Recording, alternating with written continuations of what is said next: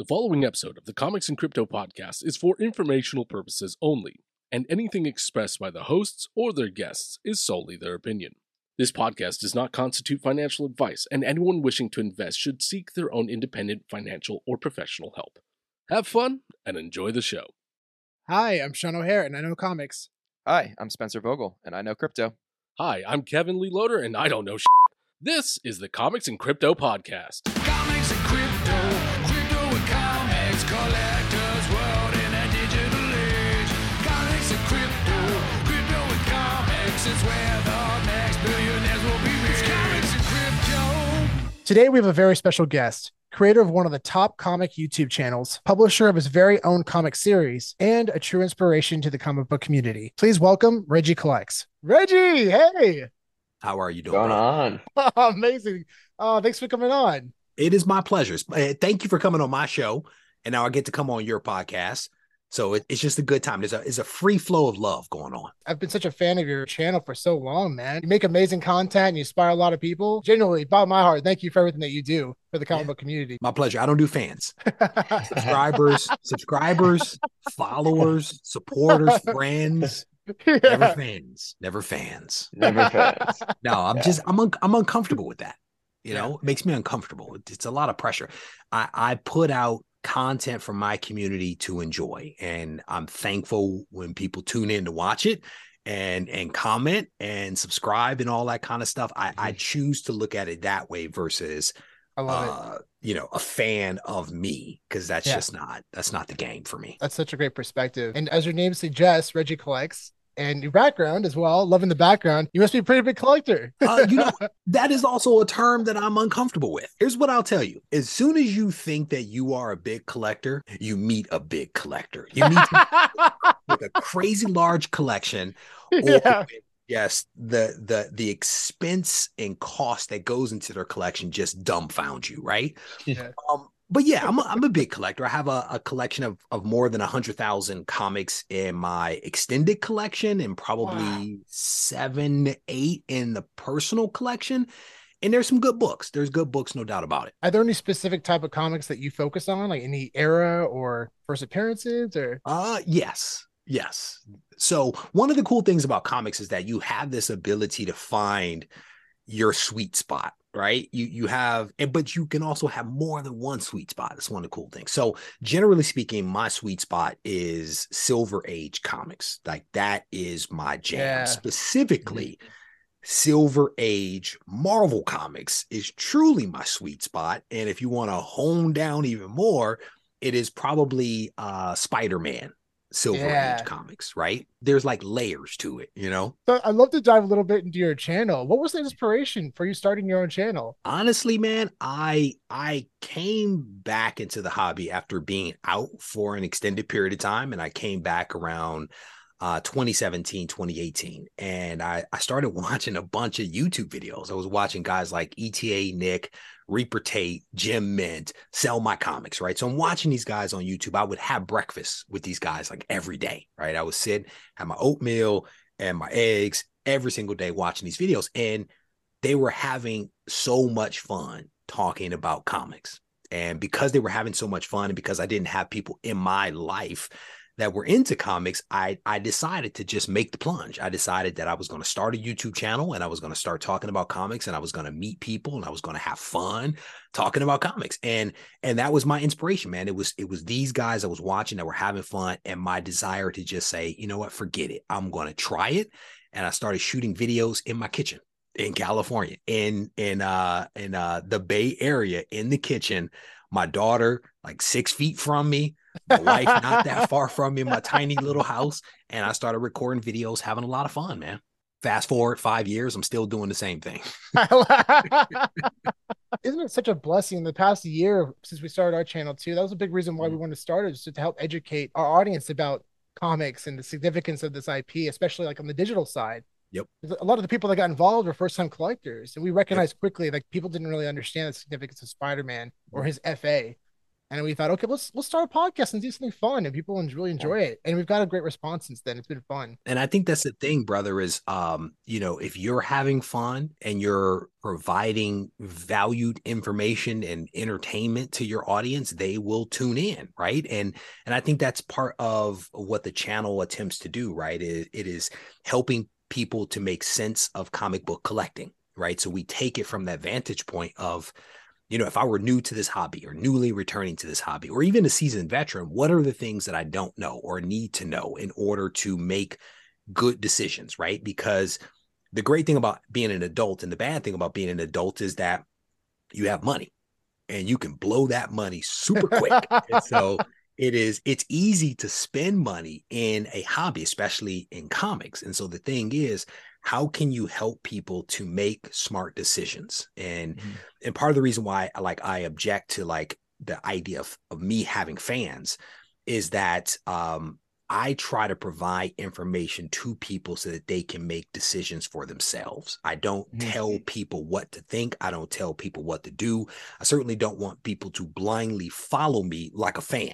I want people to take the information and evaluate whether it makes sense for them, right? Because sometimes I'm wrong, right? So it's like, don't take my advice. Don't substitute my judgment for your judgment. Listen to what I say.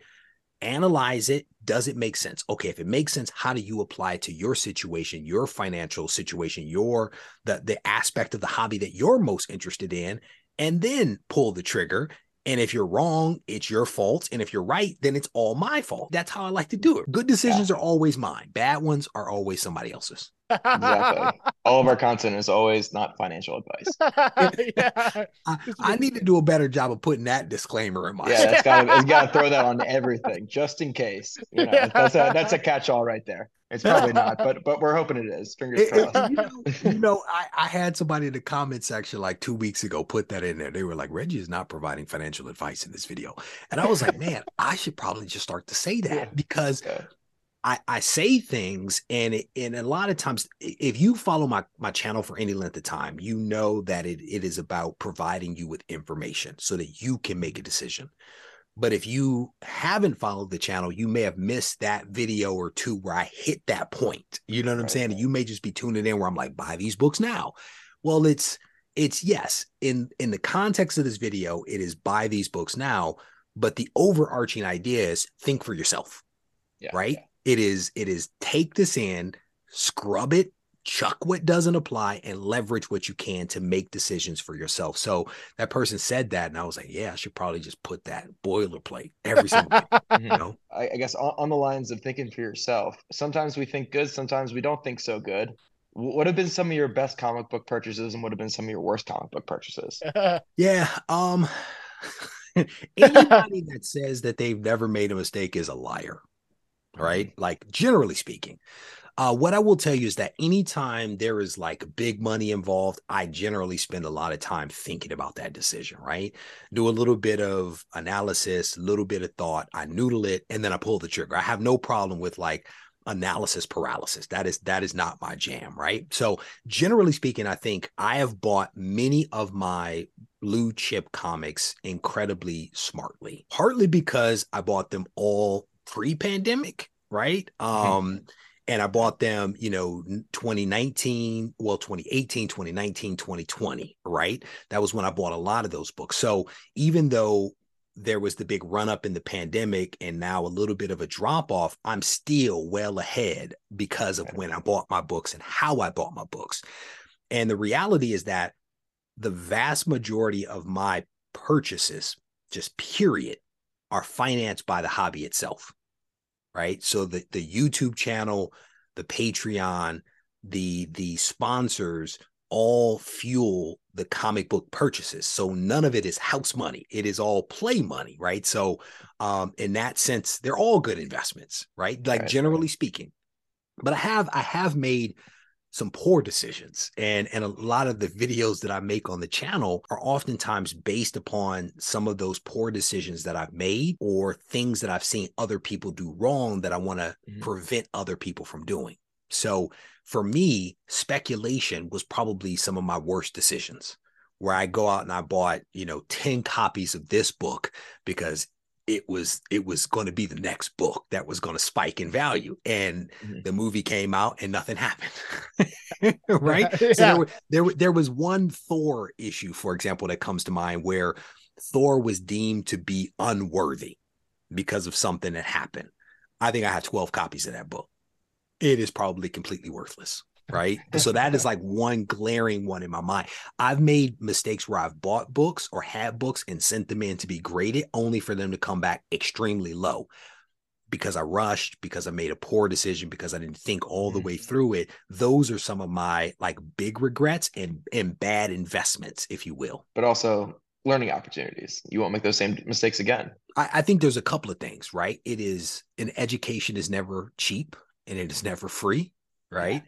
So it is my personal education, but I also use those mistakes as an opportunity to create a video to put it out there for the next person, for the next part of the community to say, look, hey, don't make this mistake. Don't fall for this scam. Don't catch this brick. Don't speculate without doing your research to make sure the book you're speculating on actually has some real potential. So the content that I create is generally or genuinely from my own experiences. And I think that that's part of what makes it so authentic, because I can cite real examples of where I've jacked up and been like, don't do this, you know? Yeah. So you covered a couple of these things a little bit, like timing and speculation, but what are some of the most important factors you consider when investing in comic books? Research. I think that's part of it. I think when it comes to investment, I think people need to ask themselves a couple of questions. What am I buying and why am I buying it? What do I know about this thing? Because I think sometimes people will watch a video or they will hear a friend say, this is the book to get. Well, is it really the book to get? Why is it the book to get? Is now the time to actually buy that book? So I think you have to ask yourself some tough questions around, what is it that you are doing? Why are you doing it? Is this the right thing for you personally to do? And if you're able to ask and answer those questions, I think you're likely to make some good decisions. I have found my sweet spot, going back to the earlier conversation. I like Silver Age books, and I've set goals for myself around Silver Age Marvel books. And by setting this goal, I'm able to hold myself accountable. I'm able to make smart, informed decisions about how I spend my money based upon that goal that I've set for myself. And it helps me to not get caught up in the FOMO and the excitement of what my buddy's buying or the video that I just watched, because I'm holding myself true to this goal that I've set for myself. That is a meaningful goal. And so I think if people take the time to ask themselves some tough questions, answer those questions, come up with a plan, then they're more likely to make smart decisions about how they spend their money. And I've been guilty myself of building certain narratives in my own mind. And then I take a step back. I'm like, okay, wait, why do you think that? And just keep questioning yourself, like you said, and then you'll figure out if that's the right answer or not. Because the reality is that, as I mentioned earlier, as an adult, it's super easy to spend money. It's super easy to get swept up in what your buddy is doing. It's super easy to not, want to miss out or get swept up in the fear of FOMO, that you will make some really poor decisions and you will waste some money. But if you take a step back and try to take some of the emotion out, and as wonky as this sound, write out the goal for your collection, write out the goal for your investment, whatever your investment is, whether it's digital, whether it's physical, whatever it is, what are you trying to accomplish and why? I'm a big fan of these SMART goals, right? Writing out SMART goals that allow you to track your progress, measure your progress, hold yourself accountable. And again, if you're able to create these goals, you're 70 to 80% more likely to actually achieve them. So when we go back to the original question of, am I a big collector? I have some great books in my collection. I have great books in my collection because I've been able to focus my attention on what I am trying to accomplish. And I've been able to exclude a lot of the other stuff that is out there. And I've learned through poor mistakes like Unworthy Thor to avoid that, to be able to get Amazing Fantasy 15, Fantastic Four issue #1, X-Men #1, Giant Size X-Men #1, Hulk 1, you name it. I have stayed true to the goal that I have for my collection, and I've been able to get some really awesome books. That's amazing. Wow. And it's so important to sometimes just be patient. And it's really hard to be patient sometimes especially when you look at like digital comics that dropped on Vivi. They announced that they're going to drop three or four comics, FF1 and Marvel Comics 1, and then Jim 85. But then they said, we're going to start doing this weekly and then bi-weekly. And it's like, guys, okay, everyone take a step back, because everyone was going crazy on every single comic. It's like when 500, 1,000, 10,000 comics drop on this app, which ones are you going to be wanting to focus on? And our suggestion was the keys, big keys and grails. And you have to have a plan for Vivi, right? As fast as the stuff goes on Vivi, it's like minutes, right? Yeah, it can be. It can be. If minutes with an S. Yeah. So you have to see the drop, know what's coming, set your calendar, because I will forget. Set the alarms. But in my mind, it's like, even with Vivi, do you go after every single NFT that drops? I don't know. If it doesn't fit with what you're trying to accomplish, do you go after? I don't know. I did go after several, like Marvel Comics 1. I went after several of them. And, yeah. Good move. I was lucky enough to get one, and I'm thankful for that one, you know? Yeah. But it's like, what is your goal? What is your goal with this? Is it just to amass stuff, or is it strategic? Is it focused? Are you really trying to accomplish something? Or are you just trying to have a bunch of stuff? I don't know. Because with comics, you can very easily end up with a lot of stuff. Yeah, you can. I was in a resale shop once, antique store, and this woman comes in and she says, I have some comics to sell. So I'm ear hustling from the other side of the store. She's talking to the owner, and she says, yeah, they're my husband's comics. I'm like, oh, okay. He cheated on me. I found him with another woman, and I want to get rid of his stuff now because I kicked him out. I'm like, man, we are score here, right? So I start working my way over to see what, and I end up going through the collection. It was a hot mess express. There was no rhyme or reason to this man's collection. I mean, it was a bunch of just random stuff. And I'm like, of course, like no major books. It was just trash. But you can spend a lot of money wastefully, or you can spend money with purpose and have something that is really meaningful to you. And it comes down to the person. How focused are you? Yeah, I love that. And for me, I and Spencer as well, we love to invest in things that we actually just enjoy as a collection for our collection, which makes it harder to sell sometimes. Definitely. We haven't been much of a flipper in digital or physical format. We're not flippers at all, but we're starting to learn to be. Yeah. Nothing wrong with flipping. We need flippers, investors, speculators, and all these hobbies to make them work. But like, for example, you look at some of the books that I recently picked up. Marvel Comics presents Weapon X, right? Love the story arc. Love the story arc from my childhood. Not worth a whole lot, but I bought it because I like the story arc. I like the characters. Talking about Wolverine, right? Arguably one of the most popular Marvel characters out there. I love the story arc from my childhood. I've read it several times as an adult, and it's just good stuff. And will I ever sell them? I mean, who knows? Will I ever get my money back? Who knows? But in the meanwhile, I'm going to enjoy them. I'm going to stare at them, and I'll probably read the story arc several more times, right? Because it's not always about money. Sometimes it's just about you're a collector, and that's what you do, or you love this character, or you just, we're all grown men. There's only so many things we can actually do that won't get us in trouble. Right? So pick and choose your poison. Get after it, So I saw your Sesame Street thing. Oh, yeah. It was cool. Oh, thanks. That was fun. That was my parents actually have an at-home daycare. So I went over there, and Sesame Street was getting a ton of flack. They're getting a lot of hate. And I wanted them to hopefully see something that these kids just enjoy. They loved this collectible, and they did. They loved it. They were like, well, Sean, how is this possible? How are you doing that? And I see where this is going. It's fun. It's really fun for these kids. Well, once those kids get those like augmented reality glasses and can just like see those things without having to use a phone up in front of them, it's game over. They're gonna have so much fun. Who doesn't love Cookie Monster? Yeah, right.